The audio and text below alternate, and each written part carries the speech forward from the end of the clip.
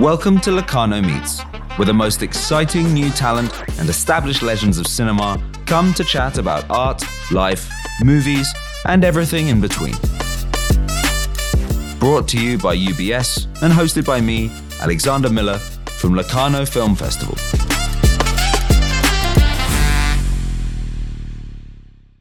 Born in Sicily in 1960 and raised in Switzerland, Pietro Scalia is one of the most significant film editors of the last 40 years. Along with multiple films with Oliver Stone, he has made 11 with Ridley Scott, worked with Bernardo Bertolucci, Gus Van Sant, Sam Raimi, and even the Russo brothers and Michael Bay. But Scalia is worthy of his own looming reputation. In films like Good Will Hunting, he acts as an emotional mechanic, someone who can get under the hood of the soul and knows which gears to crank to make us tick as a species. But conversely, in films like Gladiator, he manages to make wild, sprawling action scenes look coherent and simple. Scalia has made some of the best American movies of the last 50 years, and in August, he was honored at Locarno with the Vision Award. He chose to screen Good Will Hunting and Black Hawk Down to mark the occasion, two films which on paper have a very different vibe. Those two films, they seem completely different on the surface, but I wanted to show them because they have some things that are similar, at least for me, or they have some connections that I wanted to maybe point out to viewers. Also, I mean, they're older films. I mean, time passes by. They're like 20 or 25 years old, So one thing was for people that hadn't seen them, for new generations to see those films, because they're both, I think, emotional in their own respect. Good Will Hunting starts from my love of Gus's movies, and I wanted to work with him, but also coming across this amazing screenplay. And when I had the good fortune to, won an Oscar and to be able to, the luxury of choice. So it was like, don't take everything that's offered. I'm going to maybe not work for a month. I'm going to wait for that script, because that was fundamental for me to get a good script, something that moves me story-wise, something that I can, work for a year, something different or something that, is interesting. And it must have been exciting to discover the script was written by two guys in their 20s. I didn't know who Matt they were. And Ben, no one's ever heard of them. No, but the script really. So I remember I was in tears reading it. I was laughing. I said, "Oh, awesome! I'm going to get to do a comedy." Which is like, but I was at the time. I asked my agent to set up a meeting with Gus. Because it was really a long shot, because Gus already had his own editor. But he said, "Can you?" And so forth. And luckily, I was able to do that, and met with him in Toronto. But he wasn't so, keen on hiring, because you did these big movies. This is a small film. Blah blah. But I don't know. Somehow we hit it off, and he asked me to stay for dinner, which was a good sign. And he says, "Hey, you want to come and meet Matt and Ben before we go to dinner?" I said, "Sure." So we go over to where Matt and Ben were living in this condo. We walk in, and also Ben's brother was there, Casey Affleck. But it was literally, they were just in the kitchen, in the living room, talking, and just like, like college kids, young kids. But it was like literally the movie. I mean, they were there. And I turned to Gus and said, "Can you believe it?" I mean, he says, "Yeah, I know." It's just like, so that was my introduction to that. And then what was great about it was really the written word, the dialogues. That's what stood out from the script. And I love dialogue. I love cutting dialogue.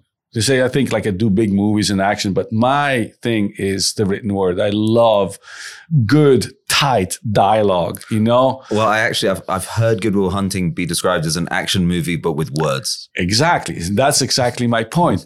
I constructed it because part of their performances, and that, since they had written and they were so familiar with the word, that they would improvise. So a lot of takes, would be changes, and they would, talk very, very natural, like people talk, like on top of each other. Well, that's something that it's difficult to cut from one thing to the other, because obviously if you have two cameras, maybe you can cut back and forth, but with one camera, sometimes it's very hard to open that dialogue. So what happens is that you have to construct by cutting dialogue, but it's not just words. You have to construct parts of words, syllables from different takes. So it was kind of like a surgery of words that you don't see, but at least you have to keep the energy of the performance, the momentum, the fluidity, so that to your ear sounds normal. But there's a lot of things that are trickery that you don't really see. And with Black Hawk Down, the same thing with action. It wasn't just like action and I'm going to show big explosions and this and that and they're shooting this. I had to be very specific. I had to be, for myself, I had to be specific to understand not only the cause and effect. I wanted to be precise about this happens and why does that happen? And also geographically, where are they? There's no main character. Whereas that's the opposite. There's 40 characters, but you have to identify. Good Will Hunting is the opposite. It's about one character. It's about the transformation of character. Very specific. But both movies, I think, for me was, I had a great experience on Good Will Hunting. The use of music, both our love, Gus and I, of, The Graduate, the music of Simon and Garfunkel. So we had Elliott Smith. So that was like, also part of the fabric, And the final shot is effectively just a very uplifting version of the end of The Graduate. Totally. You got it. Exactly right. That feeling. Absolutely right. But, we were working with one young musician composer that Gus had met in Portland on the streets singing. And he had given us cassettes and we were working with those. And then he wrote the song. I felt like sometimes my experience, maybe personally about transformation, about, moving and, being in one place and growing as a person and as a character, to experience that and being present, like almost you're there around these guys, the reality of that. And Black Hawk Down, and similarly, even though I've never been to war, it was about what does it feel like? What's the experience like of war? We were criticized, and maybe that's why part of the choice to see it again after so many years. At the time when it came out, it was the year of 9/11. We had talked about the vulnerability of the United States because there had been already attacks. But the enemy of the United States kind of saw that the United States is not resolute in what they wanted to do. They came very late in the Bosnian War. They didn't do anything. So they saw weakness, and that was part of the theme. And it was like we were working on Black Hawk Down before 9/11, and it became real. You know what I'm saying? And so the producers saw it. They said, this is very visceral. It's very now. We have to finish it and come out with it. But we were criticized when the film came out. Sometimes in Europe, we said, this is another American, war propaganda and so forth, because they don't show the African side. We don't know who they are. It's always the point was, it wasn't that story. The story was, what does it feel like to be a soldier? That's as simple as that. What is war like? It doesn't matter who you shoot at, who they are. When they shoot at, you're being shot at. What does it mean to be a hero when you have to go and save your buddy's life? You can talk about it, but think about it. Would you do it? That to me was what was interesting about the film. Rewatching it recently, I was struck at how inspired you and Ridley Scott must have been by the opening part of Saving Private Ryan. And I thought, what an incredible thing to take that kind of famously visceral, traumatic opening that no one had ever seen before and said, what if it was an entire movie? Because these things don't end. Well, interesting you mentioned that because Ridley said, we got to top that.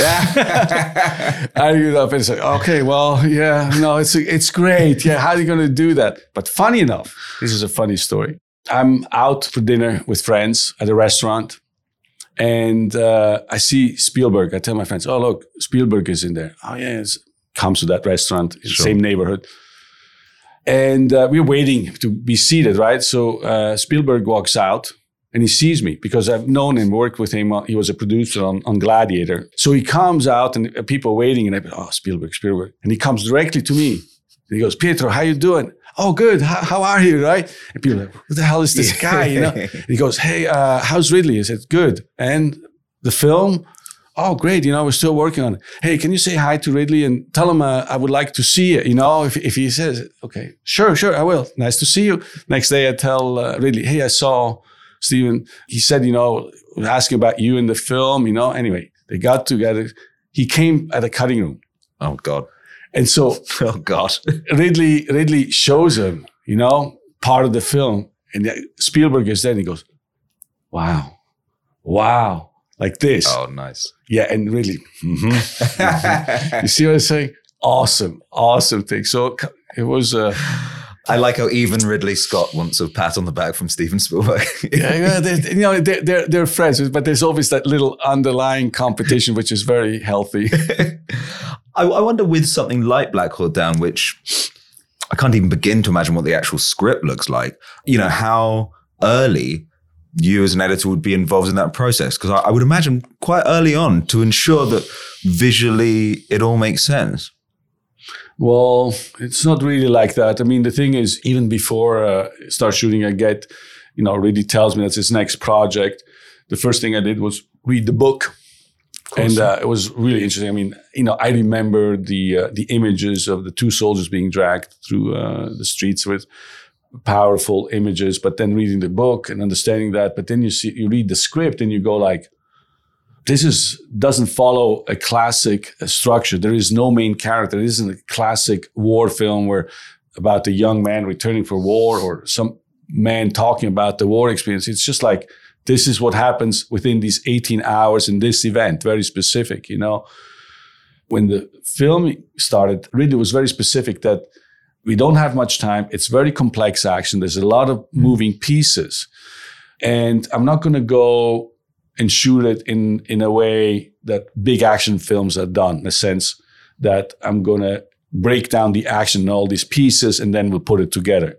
Ridley is known for storyboarding himself. He has certain visual, he draws it next to his script, but it doesn't necessarily follow. It's more a tool of communicating to people on the set how he visions, and he has amazing eye, great composition. You can see even from his storyboards, we call them Ridleygrams, how the shot will look like. But he chose to shoot everything in one long takes. So with multiple cameras, at times in certain big action scenes, like with up to 11 cameras, helicopter cameras, 2 Steadicam cameras, A and B cameras, sometimes a C unit, crash cameras. So shoot the whole scene at once, and you end up doing maybe 2 or 3 takes. And there's no CGI effects put on. It's all real. Live action, RPGs on wires, explosions. The action was choreographed and orchestrated with, one team crossing a square. Well, we have a Steadicam operator behind them. We'll say, don't worry about it. We'll take the Steadicam operator out afterwards. Oh, we see the crash cameras there or that. We could do that. Well, let's eliminate that. But the idea was, I'm going to capture everything at once. Now, think about it. 10 cameras, 8 to 10 minute takes. How many minutes is that? A lot. But who watches it? I have to. So you have to imagine I have a vast amount of footage and I have to dig through it. Because yes, you have a script, you have a specific order of action, but who are they? They all look the same. Ridley had the idea of putting their names on their helmets, at least, which is not authentic, but at least for movie purposes. But it was for me to understand the geography and, like I said before, the cause and effect of action. Who is everybody? Who is the team? So getting deeper and deeper, more specific about it. And then being able to go through the material, break it apart and say, okay, I'm going to use this first, but then I have to go to that. And when you shoot everything at once, you might capture the same moment at the same time, but in movies, it happens sometime later. It's one thing after another. It's linear, the action, but you have to give the idea it happens at the same time. So it's this expansion and contraction of time and understanding of geography at the same time. So like I say, it was painful. Just to go back quickly to Good Will Hunting, there's some scenes there, on a rewatch recently, they're so naturalistic. They're almost kind of Dogma-like, the Mini Driver scenes with Matt Damon and the lightness of touch you must need not to make that kind of crumble or seem false in the edit. It's a very, very different skill to that of grappling something like you just explained from Black Hawk Down. Yeah, different sensibilities, but it's always about, finding that thing that is real, because everything beforehand is kind of like artificial. It's shot, it's done and stuff. But, I mentioned this before, but, when you put something together and the experience that you have as a viewer, that's a real thing. It's an emotion. If it affects you, the music or the visual of the story, you feel it. It's not fabricated. It's yours. You know it's real if it actually works. But also, seeing the scene mentioned with Minnie Driver and Matt, arguing in the bedroom. There's not multiple cameras. There's various takes, but it's finding the take, the energy to build up that of how they argue that feels real. I mean, it's visceral. I loved it. I mean, I know because I reacted like that to seeing the raw material. And that's what I want to give back. Exactly that. As seamless as I can without breaking that thing of it's real, that moment when you feel it. But it starts, very early on to be able to capture the viewer and maintain that. So in a way, you have to play this. You have a storyteller, obviously. You're going to tell the story. You have a script. You have actors and directors and everybody, creating the story, showing it, creating the building blocks to that. But ultimately, when the pieces come together, you have to do justice to all the work that hundreds of people have done, but ultimately also satisfy a viewer, And so I love movies and, I want to be in the movies just like that. I may be crazy, but Black Hawk Down, there's a bit of it that reminds me of talk radio. There's a ticking clock element. Yeah. There's almost a kind of ship in the bottle element to it. Well, how did you get started on talk radio? How did you get working with Oliver Stone? When I went back to the States, I mean, I got a master's at UCLA, but my intention was always to come back to Europe and to be a filmmaker here in Switzerland. I mean, this was my home, but nothing was happening here film-wise. I mean, I was interested in documentaries, but I was just like, I saw my friends all doing stuff. And so I went back, but it was specifically that I, rather than going and being a filmmaker or selling my script or doing the movie, I needed to make a living. And I thought that if I want to be a director, the best thing to do is to work close to a director to learn, how that works. And I had seen Salvador from Oliver Stone. I loved that kind of, again, visceral realism, social realism, I would call it. And through sheer chance, I met an assistant that was working with Claire Simpson, who was the editor on Salvador. I was introduced to her. I asked her if I could be part of the team in the cutting room. She said, sure, but, I'm full right now. We're leaving in a few weeks. And they were going off to shoot Platoon. Well, then Platoon happened. Best movie, best director, best screenplay, best editor. And I said, I definitely have to work with these people. So I went back to Claire and I was offered a position as a second assistant on Wall Street. Mm-hmm. And that was my first, encounter with Oliver. And so since Oliver was very prolific and great writer, he had one project, again, 1 year after another, as we were editing or helping, that he was writing and preparing the next project. So it was a small movie, talk radio, but he had offered it to David Brenner and Joe Hutching, and they were the editors, and I was their assistant. And then we went on to do Born on 4th of July. And so both Joe and David were the editors. I was like an associate editor. Oliver was moving me up, but Born on 4th of July won an Oscar, won an Oscar for editing, which also was a great script. Excellent performance by Tom Cruise. Real story. He should have won an Oscar. Yes, absolutely right. And then, we did The Doors, and then he moved me up again as co-editor. And then, JFK happened. And at this point, David and Joe didn't want to do it. They were like, nah, not this one. And he asked me if I wanted to do it. And I said... It was a mistake on their part. No. The fact is that it was a mistake. It's just like, working, long hours, you kind of burn out. But it was a great opportunity for me.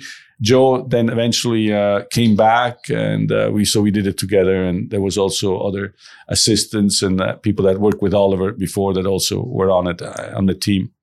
Obviously, JFK is a masterpiece, a hefty piece of work about one of the more significant people in the 20th century. But I also wondered if there was something quite exciting for an editor to have a film that features live editing of the Zapruder tapes with the back and to the left, into the left. Yeah.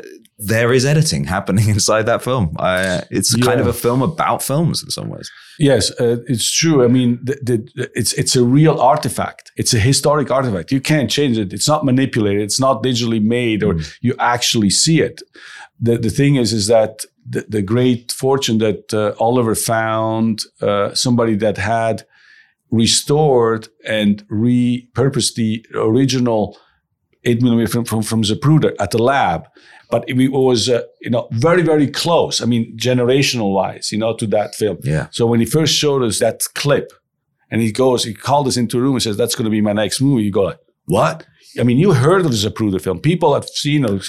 But when the Warren Commission, made their case about the killing and they list as evidence, the Zapruder film listed by frame numbers and this happens and this happens. It's not the movie.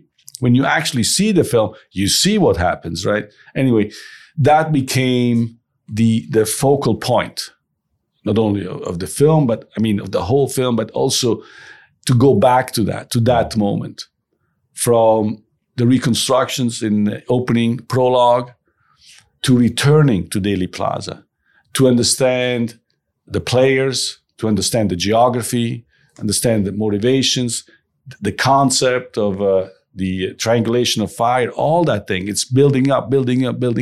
So by the point you get to the final act in the case, you're familiar with all the elements. And then, you break it apart. But it was one thing that in terms of editing, how do you represent, or how do you make your case, right? You can be very didactic and say, this happened and that happened and that happened. But what we discovered through the editing is that our necessity was to condense a long script. And the only way that to condense these long sequences was by restructure and by laying scenes on top of scenes. Basically have various lines of narrative happen at the same time. And you say, that's impossible. It's very complicated to follow. It's confusing. But what happened is that through the editing, you can follow both a visual narrative, audio narrative through dialogue. If the visuals are too fast, the dialogue will help. There's continuity of music, that if nothing works, you get the feeling of the music, sound effects. There are all various modes of narrative that help the viewer visually and with sound jump from one layer to the next and get a picture, and hopefully at the same time have all the elements present and make their own conclusion. You were talking about the pressure surrounding Black Hawk Down after 9/11. I imagine that working on a film about the murder of JFK just comes naturally with that pressure built in. Did you feel under pressure to not mess it up? Did everybody on the team feel as though this was a specifically important project for America? I mean, we felt the pressure in terms of the vastness of the project, the history moment, but also I think we felt really confident in being in Oliver's hands, because he's very smart, a student of history. He loved that subject. He had done a lot of research. So a lot of times, we would have historic elements that, we would incorporate, for especially Black Ops. If we talk about Lumumba or Mossadegh's killing in Iran, the CIA who was behind it. These are things that I learned by doing the research through Oliver. I mean, I didn't know all that stuff, So we really were relying on Oliver a lot, and in terms of having the expertise and the confidence to do that. We were just trying to again, just dramatically bring that to fruition and to make it accessible. But what happened is that, yes, it had a cause and effect that after the film, even though it was criticized for the point of view, that there was an opening and congressional hearing about releasing certain documents. And it did happen. And the thing is, maybe the possibility of a conspiracy. You see, if the two people are together, yes, it's open to that. It's open to interpretation. So it did change history slightly, or at least give the possibility of opening. I think it entirely did. I think it was a phenomenon, So look, I mean, Oliver Stone, we've talked about, Ridley Scott, but you've also worked with, basically all my favorite directors, Sam Raimi, Michael Mann currently. When you're working with people with such careers and I suppose power in Hollywood, is there a regular way that you approach all the work, or is it all about different relationships with the different directors? Yeah, my work is the same. I mean, I really go deep into it. I love what I do, but it's really at the service of story. But all relationships are based on an element of trust on both sides, but also element of, for me to listen, but also to have the freedom to express my opinion or to challenge or to help or say we need that, and to be heard. It's not just one way thing, because ultimately when you're in the cutting room, that's it. I mean, you're making the film that people are going to see. The choices you make are very critical, and you try to avoid outside influence. Because I know that sometimes when we work in the cutting room, we're working with Bertolucci, and he would always have visitors come in, and come and say hi. And it kind of like disrupts this kind of vacuum, this bubble you're in, because you get lost. You're in the movie and you work, and it always breaks down. But, I kind of I continue working, and, he talks and he has a cup of tea and so forth. And I know he doesn't like somebody being in there, but he has to do it. So one time this AD comes by, and just quiet. I edit, because he was just sitting in the background. And she opens her mouth and she goes like, but remember, he says, we don't talk in the cutting room. This is a sacred place. No talking. It's true. When you have somebody else in the room, I can feel their eyes. Yeah, of course. I can feel. It's when you're in the movie theater. It's the same thing. Yeah. I can feel it. So yes, you don't want outside interference. So look, last question. I mean, your next film that's coming out is Ferrari, yes, by Michael Mann. As an Italian, is that a passion project? Yes, I mean Ferrari. I mean, being Italian, loving cars. I mean, he's an Italian icon, one of the biggest Italian icon. I mean, worldwide, it's a world brand now. I mean, but it was a passion project for Michael Mann for many years. I mean, I've known Michael for a long time. I love his movies.